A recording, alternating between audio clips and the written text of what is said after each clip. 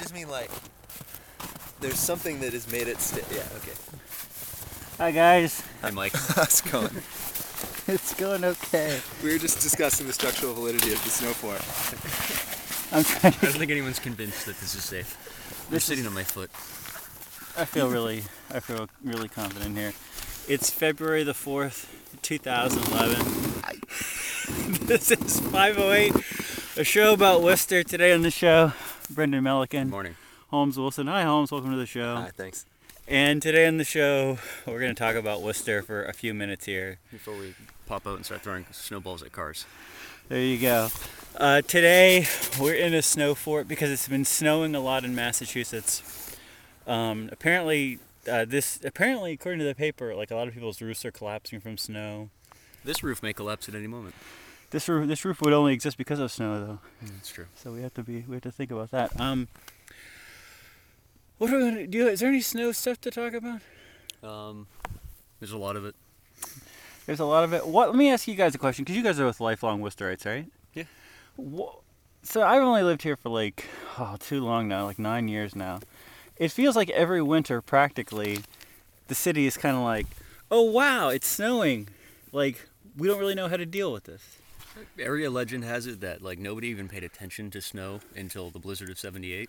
And it was somewhere around the blizzard of '78 that that's when all the panicking about milk, eggs, and bread started. Like every time it snows, everyone has to run out and get the materials necessary to make French toast, and people get really, really concerned about snow. I don't think anyone actually paid attention until after that, though. So are you saying that the problem is people over preparing for snow?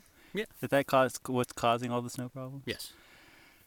Just stay in your snow fort and enjoy it. do you buy that? Yeah, I just don't go out. I mean, I don't.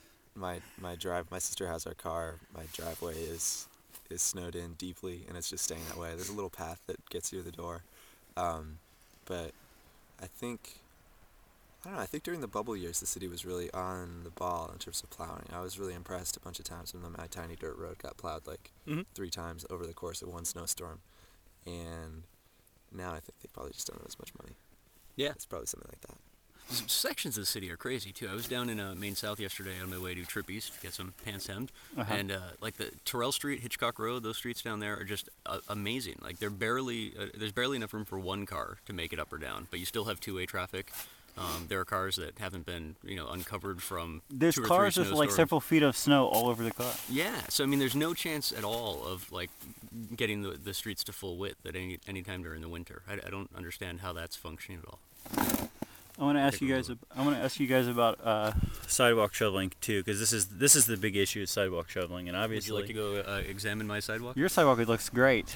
I don't have a sidewalk. My house doesn't have a sidewalk. So there you I know go. that it's you walking by passing judgment every day, so I have to take care of it. I pass judgment on the fact that one of the problems with sidewalk shoveling is that you really need to get somewhere close to 100%. You need to at least be 90% of all the sidewalks on the block. Yeah. Because otherwise, you just gotta walk the road. You just gotta walk on the road. Otherwise, it doesn't make any sense. So it's kind of a tricky deal. I wanted to ask you a question. I understand though that people don't like to shovel their walk. People are out of town. Some people are old. Nicole Apostle is always pointing out that if you are infirm, there's people who are old who can shovel their walk. I realize this too. There's people who are infirm or have no money. You can get some kind of assistance, sidewalk assistance money or some kind of something. Yeah, there are a lot of schools and not-for-profits that offer that up. The city has Nicole has it linked to on her site, and you can put it in the show notes, but the city keeps up an ongoing list of all these social service groups in the city, not-for-profits, that'll send people out for free. People just waiting to shovel your people sidewalk. just waiting for that call, and I don't know that it ever comes, but yeah. Well, I want to talk about I wonder what the cost of the city doing it would be, because one snowblower is equal to how many shovelers by hand? Probably 10, 20. One shoveler can probably do about 20 times as much work as an individual. Mm-hmm. And then, one snowblower. And then, people have snowblowers and stuff, but it should just be if the city just had a fleet of snowblowers and, just taxed everybody a little bit for it, and if you're below a certain income level, you don't pay the tax or whatever. The tax goes to the landlords, it just goes into the rent. It wouldn't crack your tibia. It would just you just have me on top of you all the time. You would just have you on top of me. So we replaced the battery. Here's what I want to ask you guys, basically about the snow thing. So it seems like the city should be able to get its act together, sidewalk wise. Lots of ideas on how to do this. But briefly, The other thing that the city asks people to do besides shovel their walks is get their cars out of the street on a snowy day, right? Like if it's gonna snow, what do you call it? The snow warning, the Winter snow ban. winter snow ban.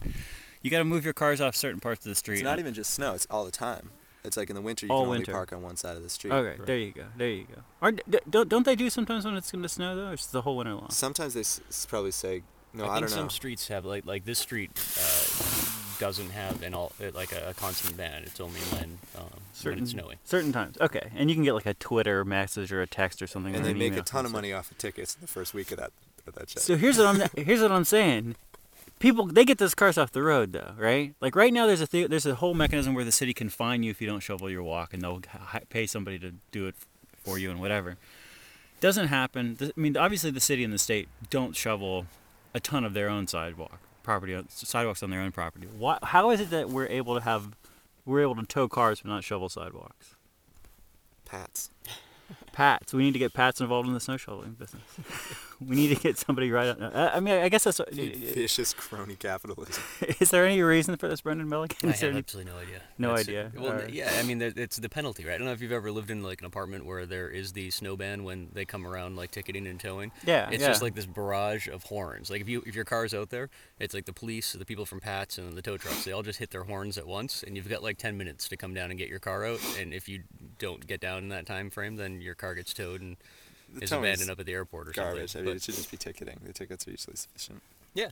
Yeah, because I mean, it But- takes more work to get a car yanked out of 20 feet of snow, anyways, with a wrecker. I mean, it would just the fines is probably enough. I'm not advocating towing. I'm just saying. I mean, I think that there's probably other ways to take care of it. I'm just wondering why is it that we've been able to solve one problem at least in a vicious, punitive way, but You not know what the I think other. it comes down to, though? I think this is like years like this where you have an incredible amount of snow are one of the downsides of central planning, right? I mean, like it's easy to plan for your average winter, and everything seems fine. But a lot of it ends up becoming just an aspect of sort of like laziness or what have you, where neighbors or people don't take care of their own property and whatnot because they just assume somebody else is going to.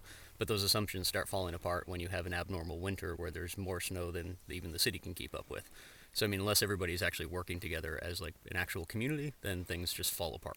That's a really good point. You need to create systems that can scale and a city budget that depends on machinery that only the city has is less likely to scale.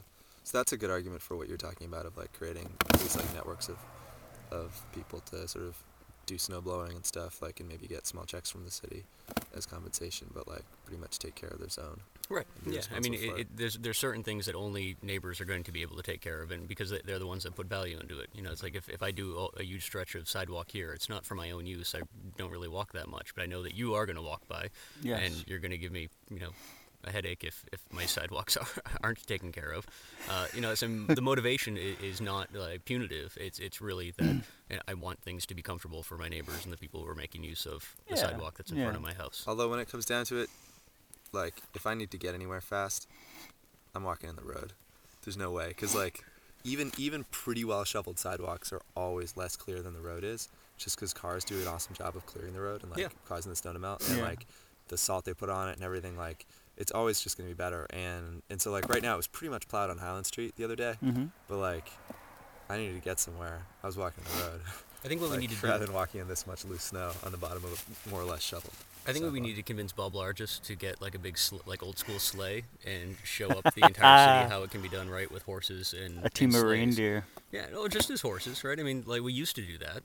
We didn't need to plow because there weren't cars. There were just sleighs and horses. And as silly as it sounds to have horses and sleighs rolling around, like it actually kind of makes a lot of sense this time of year, and a lot less work for the city. We need to talk to the school department about this. Or if we were Germany, our city would have subways, Or tunnels. because we would just like, been like, we need We a would have subway. realized at and some drop point, the money on having a subway. let's stop And there are plowing the cities in- streets and build a tunnel. Yeah, there are cities in Germany the size of Fitchburg that have subways. Like, I'm not sure if that's accurate. How many people does Fitchburg have? I think it goes down to Like like 100,000 10,000. Okay. I don't know. No, So like Pittsburgh's half the okay. size of Worcester, there are cities in Germany with subways. Here's what So- here's what I want to ask you guys about something totally different. Are you ready? Yeah. Here's the subject. The subject is co-working. Today for our co-working show, we have maybe our most prestigious guest ever. Our first guest to talk about co-working is Jessica Colasso. Jessica is a TED Fellow. Jessica lives in Nairobi, and that's where I had to go to interview her. So, if you read the daily papers in Nairobi, then you have read a ton about the iHub and, of course, Jessica Colasso. But the thing about the 508 audience is none of you guys read newspapers in Kenya, so hopefully this will be new stuff to you. Hi, Jessica. How's it going? Hi, Mike. How are you doing? Very good. What is the iHub about? Okay, the iHub is a physical nexus point for the Nairobi technology community. Okay. It's a place to come, meet, and share ideas. Okay. And it seems like it's going really well. Yes, it's only been in existence for 10 months, and already we've had like 2,000 plus people registered on our site from the technology community. Okay.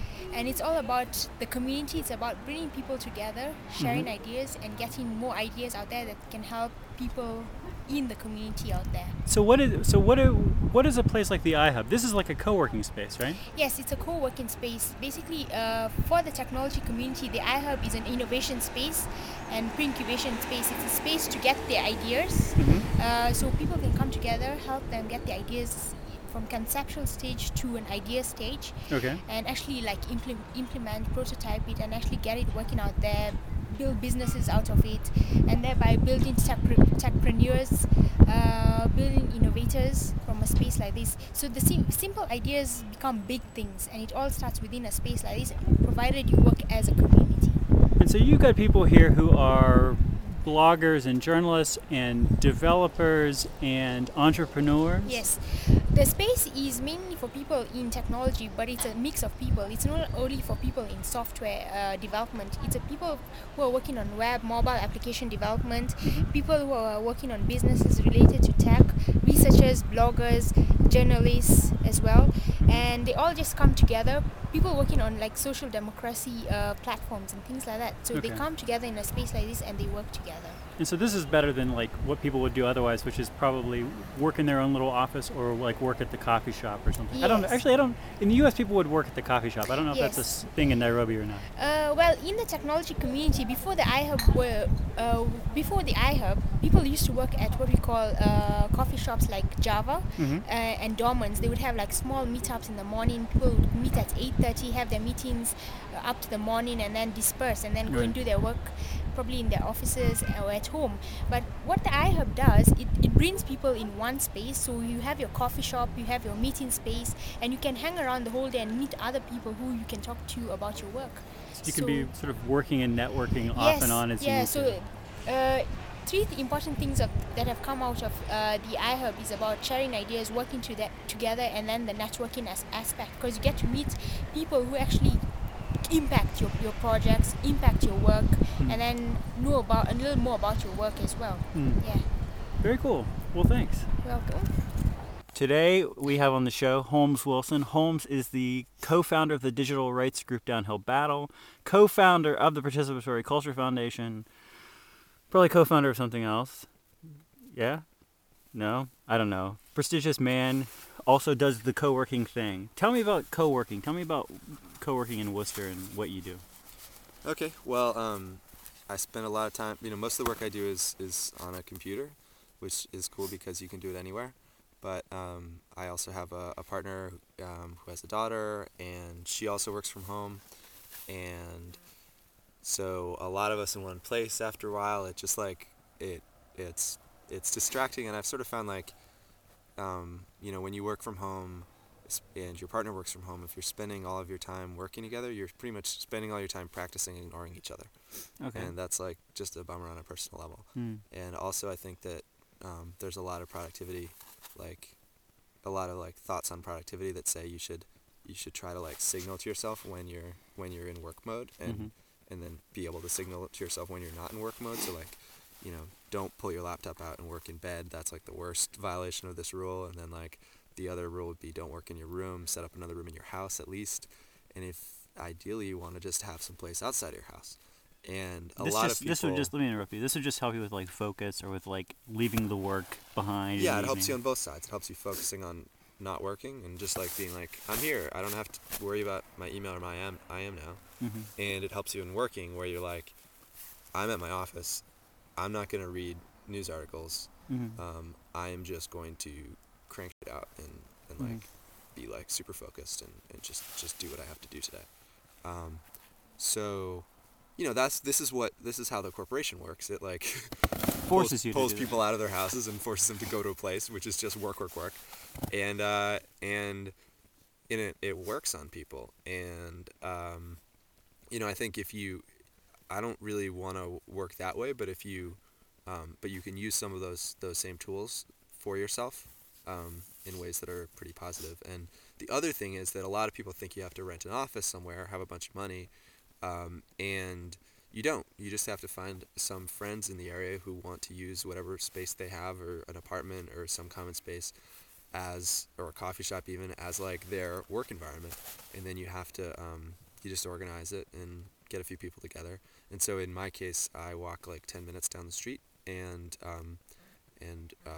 share the apartment of a friend who's a computer science grad student, who sort of works on, is kind of in a similar field as me, but working on really different stuff. And a couple other people have been involved at different points. Right now it's just the two of us, but there might be more people. And actually his partner's there. She's out of town now, but she works a lot there too. But anyway, it's 5 minutes or 10 minutes walk from my house, so I don't need a car to get there in the blizzard or in the snow. And I've got a nice workspace there, and I'm also not on my own all the time when I'm working, which is cool. Do you find is there like any time of a serendipity or anything like that? Do you ever feel like your work is enhanced by having people who you can kind of waste time with or take a break with who are doing similar things? Yeah, definitely. I mean, there was like one of the projects I'm working on, Universal Subtitles, started to get a massive amount of traffic from from a video about the Belgian political crisis that someone had used. Is there a Belgian political crisis? There is. They haven't formed a government, unless something has changed very recently. They haven't formed a government in like 10 months or something like that. There's a Wikipedia article about this, and it's actually a conflict between language-speaking blocks in the country, Flemish and French, I believe. And so the video was in Dutch or Flemish and subtitled into French and English. And it was linked to from a Belgian daily, and it was a rant. It was like a popular radio personality just going off, to a camera like this about the situation. Okay. And anyway, so the site went down. We were kind of freaking out and trying to solve it. And I got some good suggestions about people to reach out to for like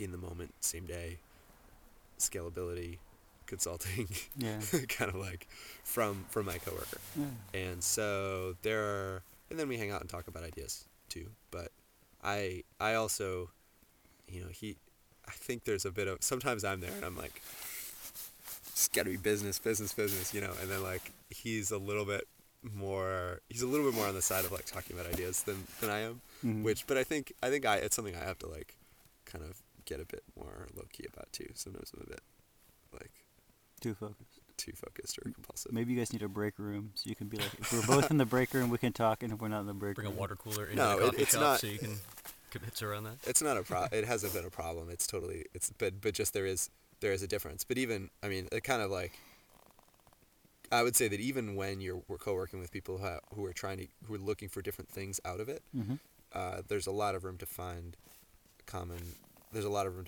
utility in it, and it's way better than working in your house. You know what I want? I want somebody to do this on a commercial level in Worcester, because I want to be able to use it as a business address. And I want to have more than just myself and a couple of other people. I wouldn't mind having a situation where there were like 10 or 20 people. I want to say it was almost 10 years ago that there was a group that was doing that on Shrewsbury Street, but it was very corporate, and they were charging more than I think, the folks that, I think they were charging more than you would be willing to spend I'm not saying that you wouldn't be willing to spend, an inordinate amount of money, but I think they were looking to be a very profitable corporate enterprise instead of just something that was making utility available to everybody. So they went really high end with shared conference room spaces and spaces for presentations and what have you. It was more of like a shared business environment. and I don't think it was successful because I don't think it's in existence anymore. But I think it's one of those things that it gets tried in a city like Worcester, and if it fails, but fails for the wrong reasons, doesn't fail because the idea is great, fails because the execution is poor, you don't end up seeing it come back very quickly. Well, Stone Soup is an example on the nonprofit level I can think of where it wasn't exactly co-working in that it wasn't exactly everybody in just one big room, but Stone Soup was definitely like half a dozen nonprofits and a bunch of other random projects being run out of the same building. Mm-hmm. Everybody's saving money, everybody's sharing on utilities and whatever, and a ton of serendipity coming out of that, a ton of like running into all the other people who are doing progressive activism in Maine South in the same place. Anyway, I don't want to have to make this happen. This is why I'm making this appeal. This is an appeal to the people of Worcester, to the business people of Worcester. Just do this. I want to spend $5-10 a day. I want to have a maybe my own desk, maybe a spot at a larger table, kind of like a room at the library. 1,000 square feet. Start me off with 1,000 square feet. I talked to Bill Randall about this, and he was like, "What kind of square footage do you need?" And I was like, "I don't really have any idea." Now I'm thinking it's 1,000 square feet. So I'm going to see. I'm going to see. Just you or a shared 1,000 square feet? 1,000 square feet shared, because I think that the iHub has like 100 members, and the iHub has 3,000 square feet of usable space. They actually measure real estate in square feet in Kenya. I think it might be the only thing still done in imperial units in Kenya, except for like shillings. But yeah, I don't know. I'd be curious to see somebody else do this. Like I get shillings in Kenya. It's done in shillings. A shilling is 80 shillings to the dollar. Non-metric money. It's non-metric money. Well, no, I mean, I wonder what other countries has that survived in. I don't know. Well, they have shillings, but I don't know if they have pence, and I don't know if they have anything. They don't have pounds. All they have is shillings. So like you would pay somebody like 15,000 shillings, or like, a house might cost 1 million shillings. It's like a cent. It's like a little bit larger than a cent. What's the next unit? 80 shillings is what? One American dollar. Oh, it's pegged? No, that's just what it that's happens exchange to rate. be this month. Oh, okay. So it's not like England in non-metric money. It's No. that's It's just like their, they just their have. unit. I just have their own unit there. Okay. We actually had the one concrete Facebook suggestion we had this week was to talk about Egypt. We're not going to talk about Egypt because this is a show about Worcester, and there's plenty of commentary about Egypt out there. I just like that we are talking about Kenya and Belgium and Brazil and wherever else you need to hear about this week. But you know what, you're talking about your shared workspaces. I mean, that's the one thing that Worcester has an overabundance of is office space. That's not necessarily a Class A office space, but B and C rate that is incredibly inexpensive in the most accessible areas of the city, in pretty much any size you could possibly imagine. So to put together a small group of people to share that kind of resource, it's not impossible to conceive it coming together. Somebody should just do this. Don't make me do this. Yeah. Just need to find 10 friends, man. I don't want to have to You organize. come over to our one. You know what? I think that the other thing Too is easy. that office space is downtown, which isn't actually. I mean, this is sort of heresy here, but it's not that convenient to get to. Like, you're better off with a place that's kind of like, you have a few people in your neighborhood, and you find a place where you're all in the same neighborhood. That's just because we're West Siders and we didn't cross Park Avenue until we were in our teens. No, it's Come on, because admit it. it's because if you go downtown with a I mean, like there's some getting to this old Stone Soup location in a car at 2 p.m. Yeah. was a freaking nightmare. Yeah. Yep. And there's a bunch of places where you can move around with a car or a bicycle like pretty easily. So Yeah. so it's like, okay, anyway, what I was gonna say though is that another awesome option for this is to just get a residential location. There are Yeah. a bunch of beautiful triple deckers that are like $1,000 a month, and Yep. if you get 5 people in on that, then that comes in your That's my $200 a month. yeah, that's in your 5 to 10 a day range, and you have a shower, you have a kitchen, you can make lunch. Like a lot of offices sort of have that, but it's not really as comfortable. A house And is nice. A house is nice, and houses have big windows, a ton of sunlight. I mean, that's the other thing. Most offices do not have great sunlight because you don't have. There's one wall that you don't have at least.